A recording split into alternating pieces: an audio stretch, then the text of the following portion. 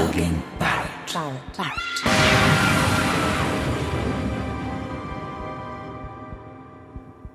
Annie's Oak.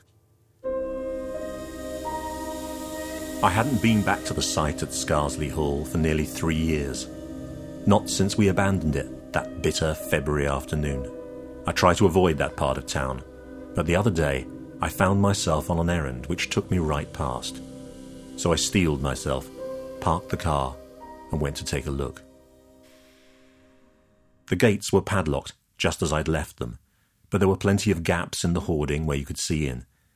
As far as I could tell, it was completely untouched. The porter cabin we used as an office was still there, listing at an angle where it had come off its blocks. The rest of the site had been entirely taken over by brambles and weeds. There were stacks of bricks poking through here and there, and I could make out the shape of an old cement mixer, rusting away in the nettles. Some of that stuff would be worth a bob or two, but I guess the locals were too spooked to venture inside. And who can blame them, as long as the ruin of the blackened old oak still stands there? Annie's Oak, with its split trunk, its great branches stabbing at the sky like a twisted claw. It still sends a shiver through me. I wish I had the guts to go in there and deal with the damn thing, but I don't. And to be honest, I don't feel I can ask anyone else to do it for me. Let me explain. When Sheffield City Council signed off on our plans for the development, the old oak tree looked like it would be the centrepiece. The brochure showed it in the middle of a beautiful green lawn, framed by the new apartment blocks on 3 sides. But anyone who knew anything could have told you that was bullshit. The tree was obviously in the way, and as soon as we took possession of the site, Marcin was all for taking the chainsaw to it. Marcin had been my business partner for over 10 years, and he was like that. Get on with it, get it done. That was his motto. But I knew that in this case, we'd have to play the game. There's a whole bunch of regulations around trees, and the council had the power to hit us with a serious fine. What we needed was a plausible mishap. No witnesses, no chain of command. So, late one Monday night, Marcin and I arranged to meet round the back of the site. It was absolutely freezing, and I was all muffled up in some old skiing gear, but his only concessions to the cold were a beanie hat and an old fleece which he'd left unzipped at the neck. He was grinning from ear to ear. "What you all done up like that for?" he said. "This is barbecue weather in Katowice, mate." Yeah, very funny. He loved playing the Polish hard man almost as much as he loved winding me up. As you may have gathered, I run the business side of things. He looks after the practical side, the tough stuff. That's the way he thinks of it. To him, the idea of me doing some proper work was one big joke. And I have to confess, I was outside my comfort zone with this. If we got caught, it wouldn't just be embarrassing. There would be consequences. We just needed to get through the next few minutes with nothing going wrong. Marcin switched on his head torch so we could see what we were doing, and as we made our way over to the old oak, I told myself to calm down, because we were entirely in control of this. We had a plan, we had contingencies, and if anyone knew what he was doing, it was Marcin. We stopped at the foot of the tree, and he eased 2 large holdalls off his shoulders. He flashed his torch beam across the branches a couple of times, and then suddenly switched it off. "Is everything okay?" I whispered. He pushed his hat up and cupped his hands behind his ears, turning his head one way, then the other. His hearing was more acute than mine, but I sensed something too. Something moving, rustling, somewhere on the site. Marcin put a finger to his lips and stalked towards the tool store. I tucked my hands under my armpits and shivered as I waited. The tree loomed above me, a huge, gnarled old thing. Its trunk must have been a good 12 feet round, swollen and misshapen in places from the beating it had taken over the years. How long had it stood there? 100 years, 150, maybe more. It was a shame what we were about to do. But this was no time for being sentimental. This was business. Marcin was back after a couple of minutes. "It's all right," he said. "Just a cat. Let's do it." He started to unzip the holdalls. We'd brought 6 jerry cans of ethanol with us. His job was to douse the tree with it. Mine was to shift some of the kit a bit closer to give us a plausible cause for the fire. Marcin grabbed a ladder, climbed up into the lower branches and started to splash the ethanol around. I started dragging one of the portable generators through the mud a few yards closer to the tree. You can see our thinking. If anyone should query how the fire started, we needed to point to something simple and obvious. A mistake on the site, lights too close to the tree, someone forgot to turn the generator off, that kind of thing. I know it's not brilliant, but it didn't need to be brilliant. It just needed to be plausible enough for someone to sign off on it. And as long as we didn't go too far, they would. It was only a tree, after all. By the time I was done, Marcin had got down from the branches and was sloshing the ethanol up and down the trunk. He put the last empty can back into the holdall and then turned to me. I gave him the thumbs up. He took a box of matches out of his pocket, struck one and tossed it towards the roots. It went out mid-flight. "Shit," he muttered. The beam of his torch shone against the lower branches, and for a moment I could see the haze of ethanol shimmering. I shivered again.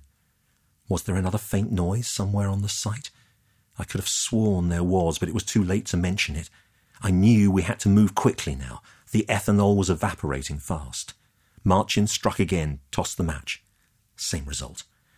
I was almost certain I could hear something now, a chittering, a moan, a repeated squeak, the murmur of a woman's voice, perhaps, but how far off I couldn't tell.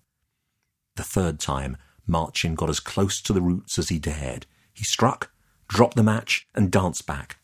The flame stuttered, hesitated, and then licked round the base of the trunk for a moment. A second later, whoosh! The tree went off like a bomb. A great sheet of white light swept upwards.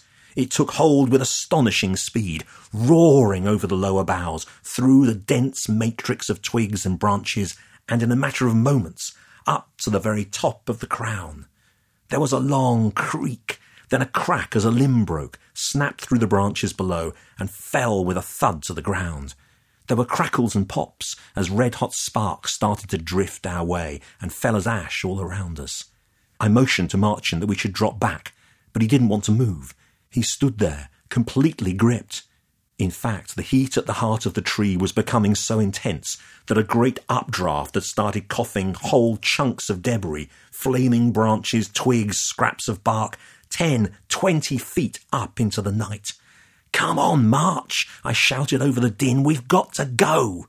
And it really was a din, because the tree had started to emit a hissing sound as hot air expanded inside it. The hiss rose swiftly to a whistle. There was a yawing sound as another sagging bough began to fall. The whistle went up another few notes, and I had the impression that the tree was shrieking now. The tree was actually shrieking as if in hideous pain. I tugged Marcin's sleeve. We'd both agreed to get out of there as soon as the fire had taken, and it was bloody important that we did. But Marcin of all people, couldn't bring himself to budge. But the noise, the heat, the light, it was becoming intolerable. We had to get out of there. "Marcin, come on," I said. Suddenly, he let out a yelp and muttered something in Polish. Then he yelped again, grabbed my hand and held it tight in his. Instinctively, I tried to shake him off, but he wouldn't let go. What the hell did he think he was doing? "Look at it," he said. He was transfixed, utterly transfixed.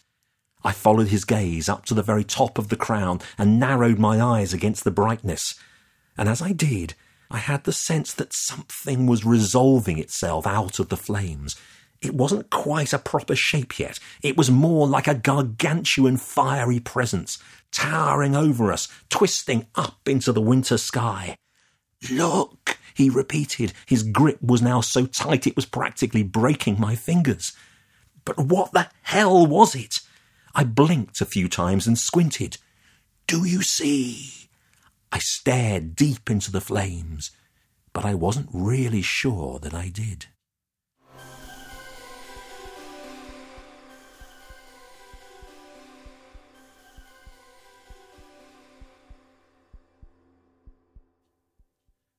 When I got there the next morning, the tree was a sorry sight.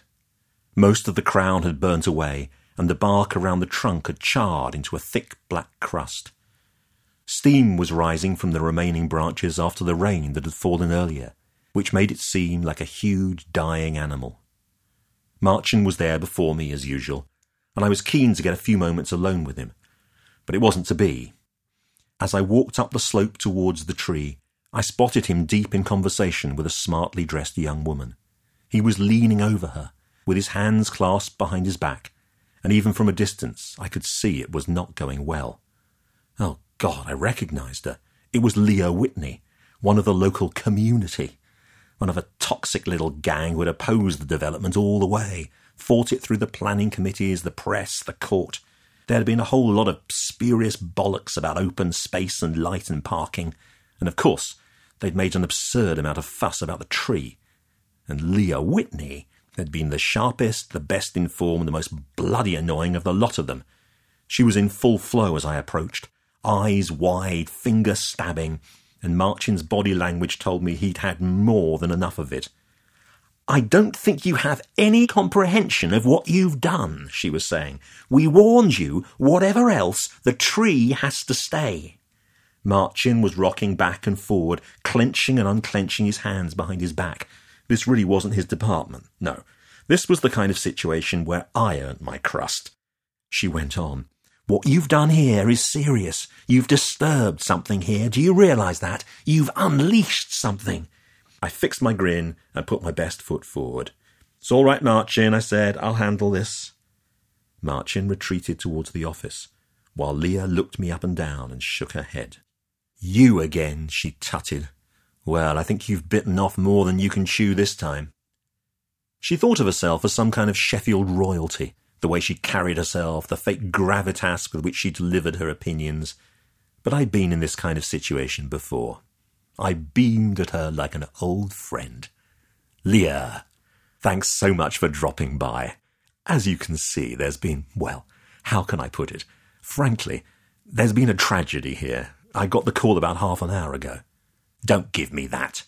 "I'm sorry?" I raised a concerned eyebrow. "I can assure you, Leah, I'm just as upset about this as you are." "Oh, yes, devastated, I'm sure." I gave her my, "Oh, for God's sake, look, come on," she cut me off. "People told me you might pull something like this. I have to say I wasn't sure you'd be so stupid. Look, however good your health and safety culture, accidents happen on a building site. Yes, some more convenient than others." She was really starting to rile me. I decided to change tack. "OK, let me remind you what we're trying to do here." "Oh, I haven't forgotten. Make yourself a wadload of cash." I gave her my oh-so-patient smile. "Leah, let me also explain something to you.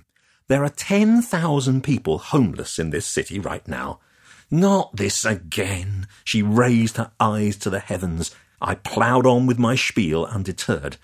"There are families living 4 to a single room, young kids growing up in B&Bs, sick old people in damp, squalid bedsits." "Oh, don't give me any more of this bullshit," she suddenly snapped. "We all know what's happened here. You, or one of your goons more like, turned up last night and set fire to that tree because it stood in the way of maximising your bloody profit margin. Because rather than spend a bit more on a proper design to include it, you thought the quickest, cheapest, simplest way was to set it alight." I lost it at this point. "Oh, I see, Mrs. Holier-than-thou. And since when did you become such an expert in the building trade? Or does it just so happen that you're always right about every single thing that ever pops into your stupid head?" I had the impression she was somewhat nonplussed by this, but I wasn't going to give her the chance to respond. My blood was really up now. "Because I tell you something. People need homes, and we're building them. People need jobs, and we're providing them. Got that? Some of us are trying to do serious, proper, meaningful work, and all you can do is waste our time with a lot of crap about a tree." "Don't tell me I didn't try to warn you," she growled as she backed off. "This is not the last you'll hear of it. Oh, no, believe me. Oh, no." Then she turned and stalked towards the gate. "Bring it on," I called, giving 2 fingers to her back. I was still spitting nails when I caught up with Marchin 20 minutes later. But at least we had a plan for this kind of thing. If we were compromised in any way, We'd blame it on one of the guys and get rid of him before anyone could ask any questions. It wasn't a big deal. It wasn't as if the police would go chasing after him. And obviously it wasn't nice. But it was business. It wasn't something to lose sleep over. I knew Marcin wouldn't be happy, though. He might have been a hard taskmaster with the guys on site, but he saw something of himself in all of them. After all, he'd been in their shoes once. A smart kid from Katowice, not minding how shitty the job was, not caring how many hours he worked. "Come on, Steve," he said. "Don't overreact. We knew someone would make a fuss, but she's not going to do anything about it." That, I'm afraid, is where you're wrong. That woman is trouble. She was the one who led the whole campaign against the development. He rubbed the back of his neck and winced, but he was reluctant. "I still think it's all right," he said. "We don't need to rush anything." "I'm sorry, but we do. We need to do something, and we need to do it today. Get in first, accept limited responsibility, apportion blame, move on. You remember what that woman's like. Give her half a chance, and she'll drag us through the courts again." He accepted defeat with reasonable grace. "All right, then. You tell me who you want to go." "Well, I don't know, do I? Last in, first out. That's probably the best principle. You told me you hired a couple of Romanians last week. Fire one of them. Do they speak good English?" "One of them does." "Well, fire the other one then." "But Steve, look, March, we just need to cover our backs. We need to lose him." He did it that lunchtime, and he made a good fist of it too. I ate my sandwiches at the wheel of the Defender and watched from a safe distance. As you would expect, the Romanian was not at all happy. He was one of those pretty boy young labourers, black curls tumbling out from under his hard hat and big baby brown eyes which stared wildly at Marcin, begging for his future, protesting his innocence, proclaiming his astonishment. The Romanian's mate joined in as well, pushing through the little crowd that had gathered to add his weight to the case. But Marcin, of course, was completely unmoved.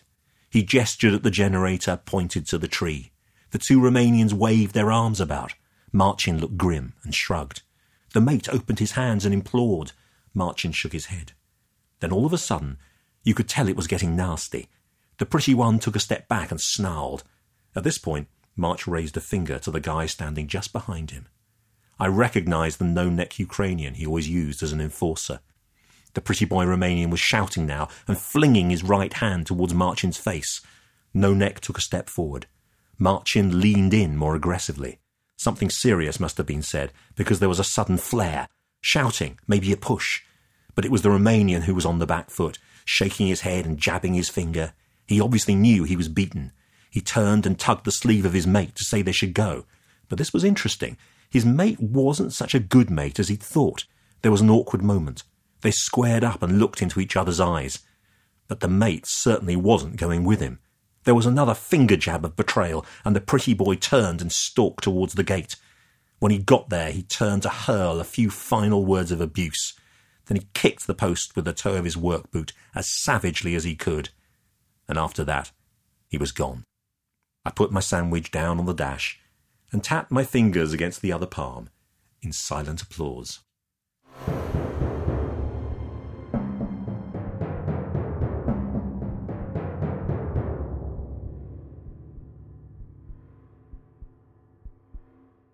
We assumed that would be the last we'd hear of him. In his kind of situation, guys move on pretty quickly. And there was plenty of work around. There was no reason to think he wouldn't have found another job by the end of the week. But when I got there next morning, I knew something was up. Marcin was waiting for me at the gate. "There's something you should see," he said, and beckoned me to follow him. We walked up the slope in silence, then round the ruined tree and past the office. An unpleasant smell drifted towards us. We walked between two pallets stacked head-high with bricks and emerged at a spot just above the row of portaloos in the far corner of the site. What the hell? One portaloo had been picked up and hurled at the hoarding so hard that its panels had burst apart. Another had been upended and plunged roof down deep into the earth. A third had been stripped of its walls, so only the stump of a shattered toilet remained. And presumably the tanks underneath them had been ripped open, because the stench of ordure, that's what it was, shit, piss and chemicals, was now utterly overwhelming. "This is sick," I said, And it's not just that, said Marcin. Come and look at this. He marched towards the site office and slammed the door open. I followed him inside. He picked up something from the desk and thrust it towards me. I found this hanging from the tree when I got here this morning. Bloody hell, I said. It was a noose. The little shit, said Marcin. He'd only been working here a few days. Why would anyone do all this? I mean, what's his problem? Have you spoken to his mate? I said.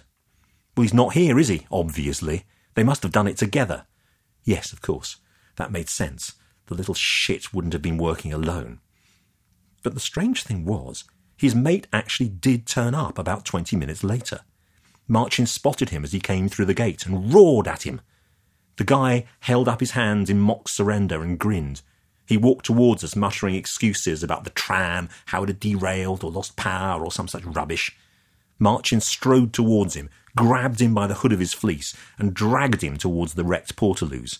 The guy was still protesting, saying it was on the radio, we could check his story out on Twitter.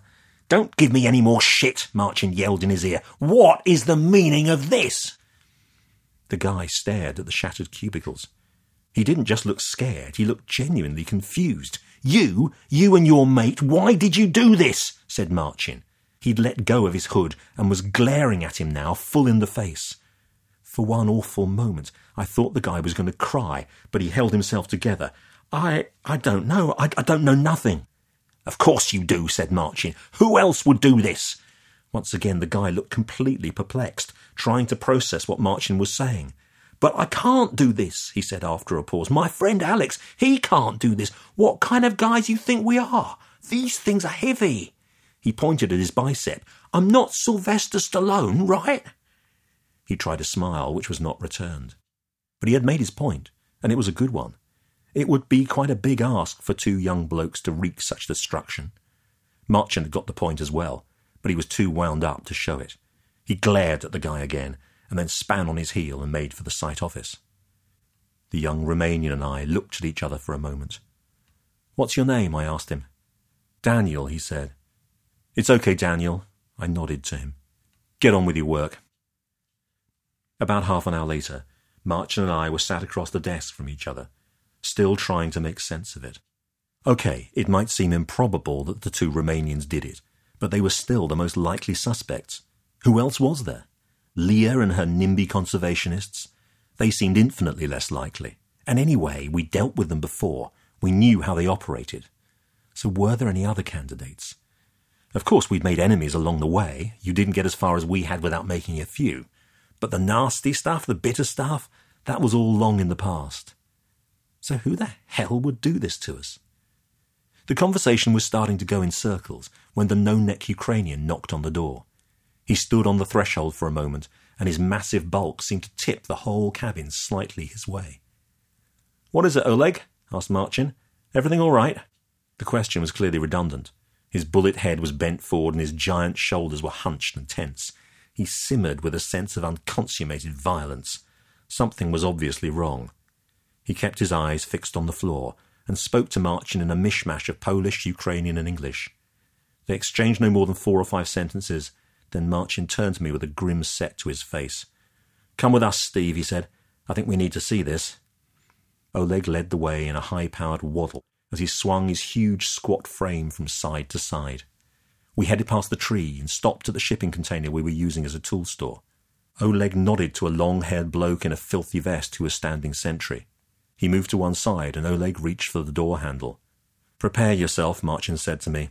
"This is not going to be nice." He wasn't wrong. Immediately inside the door was a large black bucket, full to the brim with muddy water. The surface was broken by something that on closer inspection appeared to be the hind quarters of a creature, covered in wet, matted fur. "What?" I began. "It's a cat," said Marcin. "Someone drowned it." "Oh, for God's sake, a cat! Why would anyone do this to a cat?" Marcin shrugged. "You will tell the police?" asked Oleg. I shook my head. That was the last thing we needed. "Good." Under the current circumstances, it was strangely reassuring to have Oleg's approval. "You want? I stay here tonight," he offered. And for the first time, he looked at me directly. He was up for this, I could tell. A bit of sanctioned violence was right up his street, and obviously it was a good idea. If whoever did this was stupid enough to return, an encounter with Oleg should be enough to see them off. "Okay," I said, "why not? We can pay you double time." Marcin shot me a glance. "We'll pay you triple," I corrected. I basked in Oleg's approval for the second time in as many minutes. "If I see them," he said, and a malicious grin spread across his face. Then he smashed his right fist into his opposite palm and twisted it with obvious relish. I had no regrets about my generosity. Oleg would have been cheap at 4 times the price. The rest of the day passed off without incident.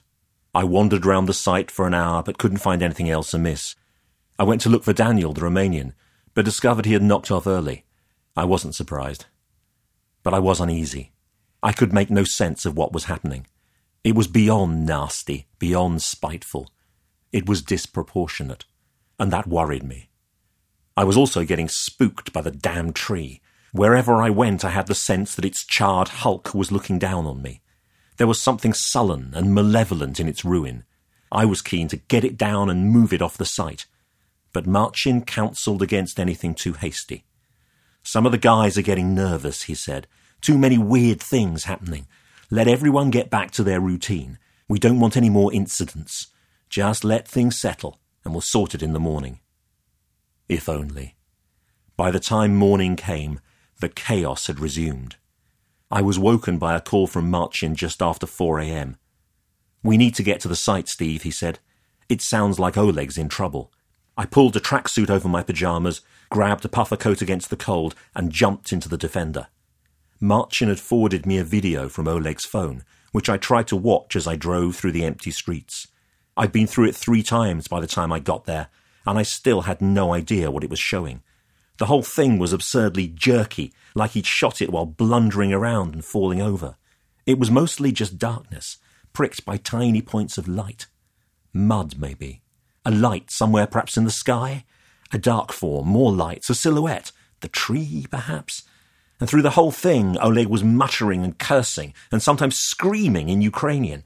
And weirdly, at a couple of points, I thought I heard a woman's voice. But I could be wrong about that. The sound quality was terrible. I pulled into my normal spot and could see Marcin's familiar hunched figure up by the tree in the grey pre-dawn light. As I trudged up the slope, he threw his arms wide and gave me a "what the hell" look. Pieces of metal and bits of machinery were strewn all over the ground. At first I wasn't sure what they were. There were twisted shards of panel, chunks of steel, plastic mouldings torn in half, tangles of wire, something that looked like a carburettor. And then I noticed the Honda logo on one of the panels, and the penny dropped. It was the generator, wasn't it? The one I dragged towards the tree on Monday night. It had been totally trashed. My God, ripped apart, smashed to smithereens. Someone must have been angry. The wreckage was unbelievable. "There's a mechanical digger just over there," said Marcin. "Same story. Torn to pieces like a little kid's toy. Who knows what else? I haven't had a chance to check." "What are we paying Oleg triple time for?" I said. "I don't think there was anything he could have done," said Marcin. "This wasn't the Romanians."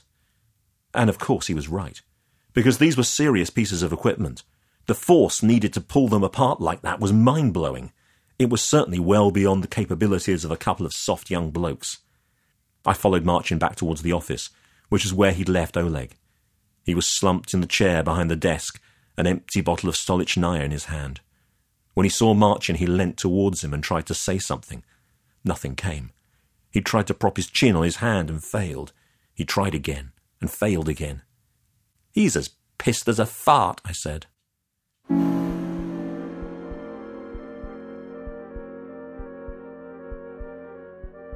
Marcin got the site up and running as best he could, and then we sat down in the office and tried to work out what the hell was going on. He hadn't managed to get any sense out of Oleg, who was sleeping off his hangover in the back of someone's van. But it was obvious that whatever was happening had some connection to the fire on Monday night, more specifically to whatever it was that Marcin had seen in the flames. But I knew I couldn't ask him about it directly. He was too much the tough guy to admit the slightest hint of weakness. To remind him of a moment when he'd yelped and held my hand, that was out of the question. Having said that, though, If there was something I needed to know, he'd usually find his own way of telling me. And to his credit, he did. "I think we should speak to that woman," he said. "Which woman?" "You know, the campaigner. There was something she said to me the other morning." "Oh, yeah? What?" "She said, 'You've unleashed something.'" "And what do you think she meant by that?" "I think we should ask her." "Okay," I said. "Well, she shouldn't be hard to find." I got Leah Whitney's phone number up on the screen. "I'll give her a ring," I said. "No," said Marcin. "I think we should actually go and see her." That made me sit up. Marcin had never been one for paying social calls. "All right," I said. "Well, I've got her address here too. The Coach House, Scarsley Hall Road." The houses in Scarsley Hall Road were the ones that backed directly onto our site. That made sense, of course. That was why Leah was so passionately opposed to us. Mostly they were undersized little three-bedroom affairs of the kind they built in the 1980s. But the Coach House was from an entirely different era. Tucked behind a high privet hedge, it was an elegant two-storey building of dark red Victorian brick, with high Dutch gables at either end. As we crunched across its gravel forecourt, even Marcin was impressed, I could tell. It had been years since I'd knocked on someone's door uninvited, but Marcin insisted we have the element of surprise. He didn't want to give Leah time to prepare. But unfortunately, it wasn't Leah who opened the door. It was an elderly woman, smartly dressed in a tweed skirt and dark green polo neck. Her spectacles hung from a cord around her neck. "Yes?" she said, looking us up and down dubiously. "Hello. We were hoping to talk to Leah Whitney." "She's not back yet." "Ah, well, do you know when she might be home?" "You're the builders, I suppose," she said. "Yes, we wanted to—" "It's all right. I know why you're here." She opened the door wider and motioned for us to step inside. "I'm sorry, are you Mrs. Whitney?" I asked. "Correct," she said, and led the way down the hall.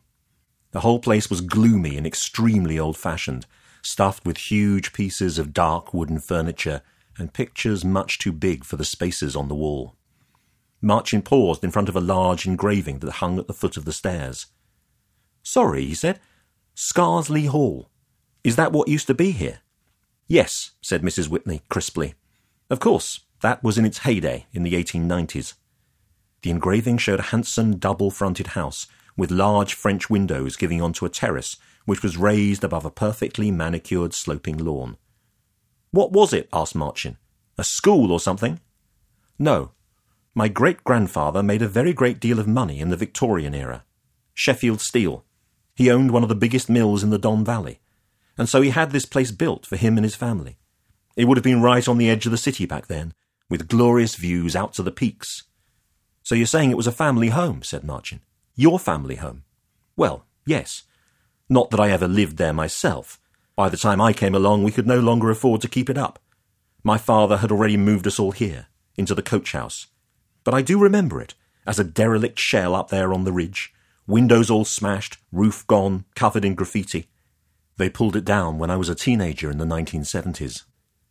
Marcin nodded.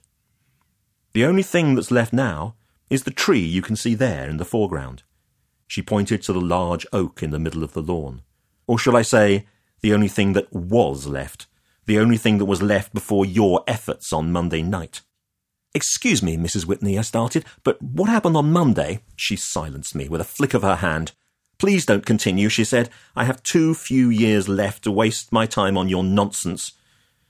Then she walked briskly down the corridor, opened the door at the end, and ushered us into the living room.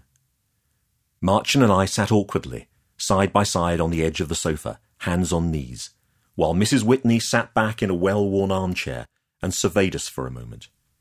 She made a little effort to contain her dislike, but nevertheless began, "My daughter Leah is a romantic, and in many ways a meddlesome fool. I disagree with her on many points. I don't believe we should hold back progress. People need places to live, and the apartment blocks you're building at the bottom of my garden serve a useful purpose. I should like you to know that although I did oppose them, it was not on selfish or aesthetic grounds. There were certain things that were drilled into me as a child, and one of the most important was that the oak tree was sacrosanct. It was not to be touched. Never. Not under any circumstances. And in case you're thinking this was just some eccentric family tradition, let me tell you immediately that was not the case. When I was growing up, local people would shun the whole area. Children wouldn't come within 50 yards except for a dare. Even after the hall was demolished and the other houses on the road were built, there was no question but that the oak and its surroundings would be left. And it was with good reason. She paused. Marchin and I looked at her. Neither of us knew what to say. She cleared her throat and continued. Many stories have been told to account for it. In most aspects, I'm sure they're fanciful. But there is a kernel to them all. It is not a nice story, and it doesn't show my family in a good light. However, I will share it with you. My grandfather was the son of the man who built Scarsley, and he was not a pleasant individual.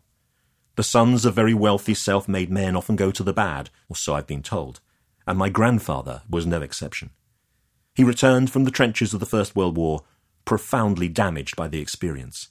Within a matter of months, both his parents were dead, carried off by the Spanish flu. He found himself in command of a large household and a thriving business. He was in no fit state to manage either. He squandered his wealth, he drank, he abused his staff, and in particular, he preyed upon the women, the cooks, the maids, the tweenies. I'm sorry, Marchin interrupted. Tweenies? Tweenies?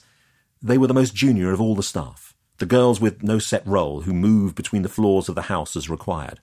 But one of them had ambitions far above her station. Most people agree she was called Annie, and she was by all accounts a beauty, a raven-haired, strident Yorkshire lass with an iron will and a determination not to let her looks go to waste. At the time it would have been an absurd idea, but she had set her sights on my grandfather. She figured she could handle him, bend him to her charms, and make herself the mistress of Scarsley Hall. And perhaps she could have done, if she hadn't fallen pregnant by him first. Of course, the baby didn't fit in with her plans at all. In those days, an unmarried pregnancy meant instant dismissal from service. Annie, however, was not to be thwarted. She concealed her condition as best she could, and gave birth to the baby in the early hours one morning, alone in an outhouse they used as a laundry room. She didn't allow herself to consider her next course of action. She already knew exactly what she would do. The child had scarcely taken its first breath when she plunged it head first into a bucket of water and held it there. "Oh, my God," whispered Marchin. But unluckily for her, one of the other maids stumbled upon her in the act. She came into the room, stared in horror for a moment, then dropped her basket, slammed the door and turned the key in the lock. Annie shouted and pounded furiously to be let out, while the maid ran to wake the rest of the household. 15 minutes later, the men of the house, my grandfather, the butler, the driver and the gardener, were all gathered outside the door. My grandfather gave the signal, and the door was unlocked. They were met by a scene of utter devastation. The airing racks had been torn from the ceiling, the sinks had been shattered, the cabinets smashed. They were stunned by the scale of the destruction. Pipes had been wrenched from the wall, tin baths twisted out of shape, plaster cracked, windows broken. It was as if a superhuman force had been unleashed. And then, of course, there was the terrible sight of the tiny form, still and silent in the bucket. But there was no sign of Annie at all. For the rest of the day, the whole household searched the grounds and the surrounding area, but it appeared that Annie had got away. However, that night, the maid who had sounded the alarm was still distraught and unable to sleep, and so in the early hours she crept downstairs and went out onto the terrace to get some fresh air. She leant over the balustrade and was gazing across the lawn to the hills beyond, when she noticed something strange in the oak tree. She went down to take a closer look and found Annie's body swinging gently from a noose. For the second time in 24 hours, she ran, screaming, into the house. My grandfather and the others made their way down to the lawn as fast as they could, but by the time they got there, although the noose was still dangling, Annie's body had gone. No one has ever been able to explain it. There have been theories, of course, but none could ever be proved.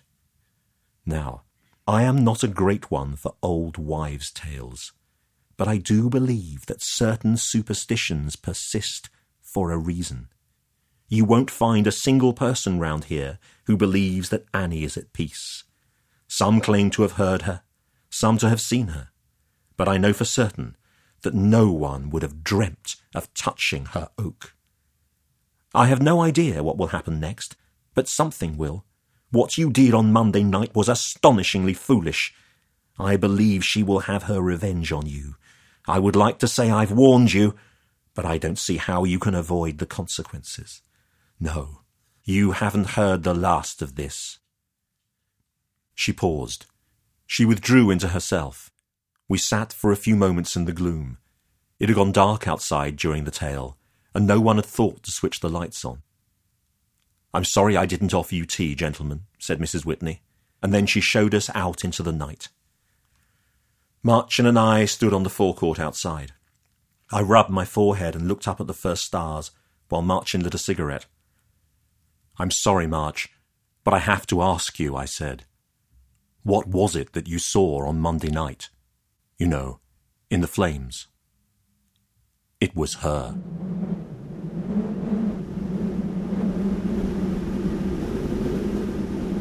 The wind roared in from the peaks that night. It sighed and whistled around the house, flinging little rattles of rain against my bedroom window. I slept badly, my thoughts returning again and again to Monday night. Over and over I watched the flames rise from the crown of the tree. I willed them to resolve into a shape, a face, the figure of a young woman. I willed myself to see what Marchin had seen. But neither in my dreams nor in my waking mind could I make out quite what was there. I tossed and turned through the early hours, and then gave up. I got out of bed and decided to have an early start. The streets were eerily quiet as I drove to the site. The radio was saying they'd had it particularly bad up in the hills, and a number of roads were closed. But even here in the city, the wind had toppled trees and brought slates down, torn the roofs from garden sheds. I pulled in just a few moments after Marchin. We got down from our vehicles and slammed our doors at almost exactly the same time. The air had a rinsed metallic feel, as it often does after a storm. The pair of us walked up the slope in silence, apprehensive about what we would discover. We could see immediately that the site office was listing to one side like a sinking ship. The wind had obviously got underneath it and lifted it off its blocks. But that wouldn't take long to put right. Some of the hoardings at the back had blown down. A couple of tarps had been ripped off the skips. But there was no sign of anything more dramatic than that. I'd expected much worse. The tree had taken a pounding, though. Some more branches had been snapped off and thrown towards the back fence. The huge bough on the left, instead of clawing the sky, now sagged at right angles.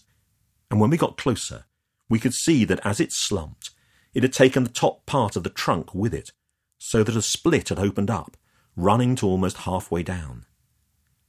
"That's odd," said Marchin. Something had caught his attention, and he picked up his pace. He got to within a few yards of the tree and froze. "What is it, March?" I caught up a second or two later, but he was already shaking. He extended a finger towards the hollow that had been revealed within the trunk. 2 empty eye sockets looked back at us. "Oh, my God," said Marchin quietly. It was a skull. Smoke-blackened on one side, off-white on the other. Oh, my God.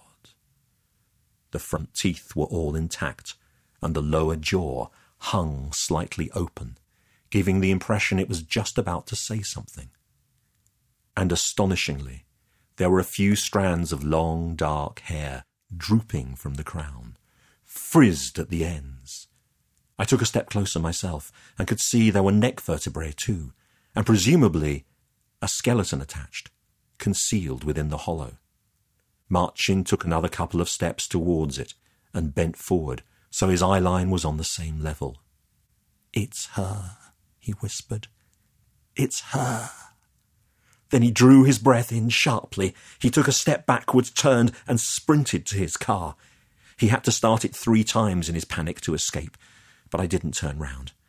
There was a frantic revving of the engine as he reversed and then roared off. A silence fell over the site, and a faint, acrid whiff of burnt clutch drifted across. But I didn't move. I couldn't. I stood in front of her, mesmerised. There was something coquettish about the slight angle of her head, something insolent about the way she gazed so steadily through the rip in the bark. I half closed my eyes and tried to conjure the features of her face, a pert nose perhaps, high cheekbones, that strong, determined Yorkshire jaw. But still the vision wouldn't quite resolve itself. I simply couldn't see what Marchin saw. But there was no doubt in my mind. It was her. It was Annie. Eventually I gathered myself, turned my back on her, and walked slowly towards the gate. I knew there was no point contacting Marchin. I would need to do this by myself. And I would need to be practical. I manoeuvred the Defender out onto the pavement and parked it across the entrance. Then I locked the gate and made a call to the South Yorkshire Police. As the guys started arriving for work, I muttered something about storm damage and told them to come back at 10:30. As they didn't have anywhere else to go, most of them just sat on the curb and smoked. The police finally turned up just before 11, and then took a huge amount of time fussing over tapes and forensics and a tent and whatever else they do. By lunchtime, the guys on the street were getting mutinous, and so eventually I said to the sergeant, "Look, we all know she's been dead for about 100 years, and I am trying to run a business here." He looked at me in that solemn way they learn at cadet college. "I'm not sure you've got that right, sir," he said. "We're not certain yet, but it appears it is a young woman." "Well, yes, of course it is. And it seems she may well have died within the last few days." "What?" "Yes, obviously it will all become clearer." "I'm sorry, what did you say?" "It seems she may well have died within the last few days." "That's ridiculous." "That's what the forensics are telling us. So if the destruction of the tree was arson, as has been reported, we may well be looking at a charge of murder here. Or manslaughter at the very least." I gawped at him. Bloody hell. My mind was racing. What to do? Shit! What were we going to do? I suppose there was a chance we could stand up one of the Romanians for it. But if we couldn't... Well, if we couldn't, there was nothing else for it, was there? Marchin would have to swing for this one.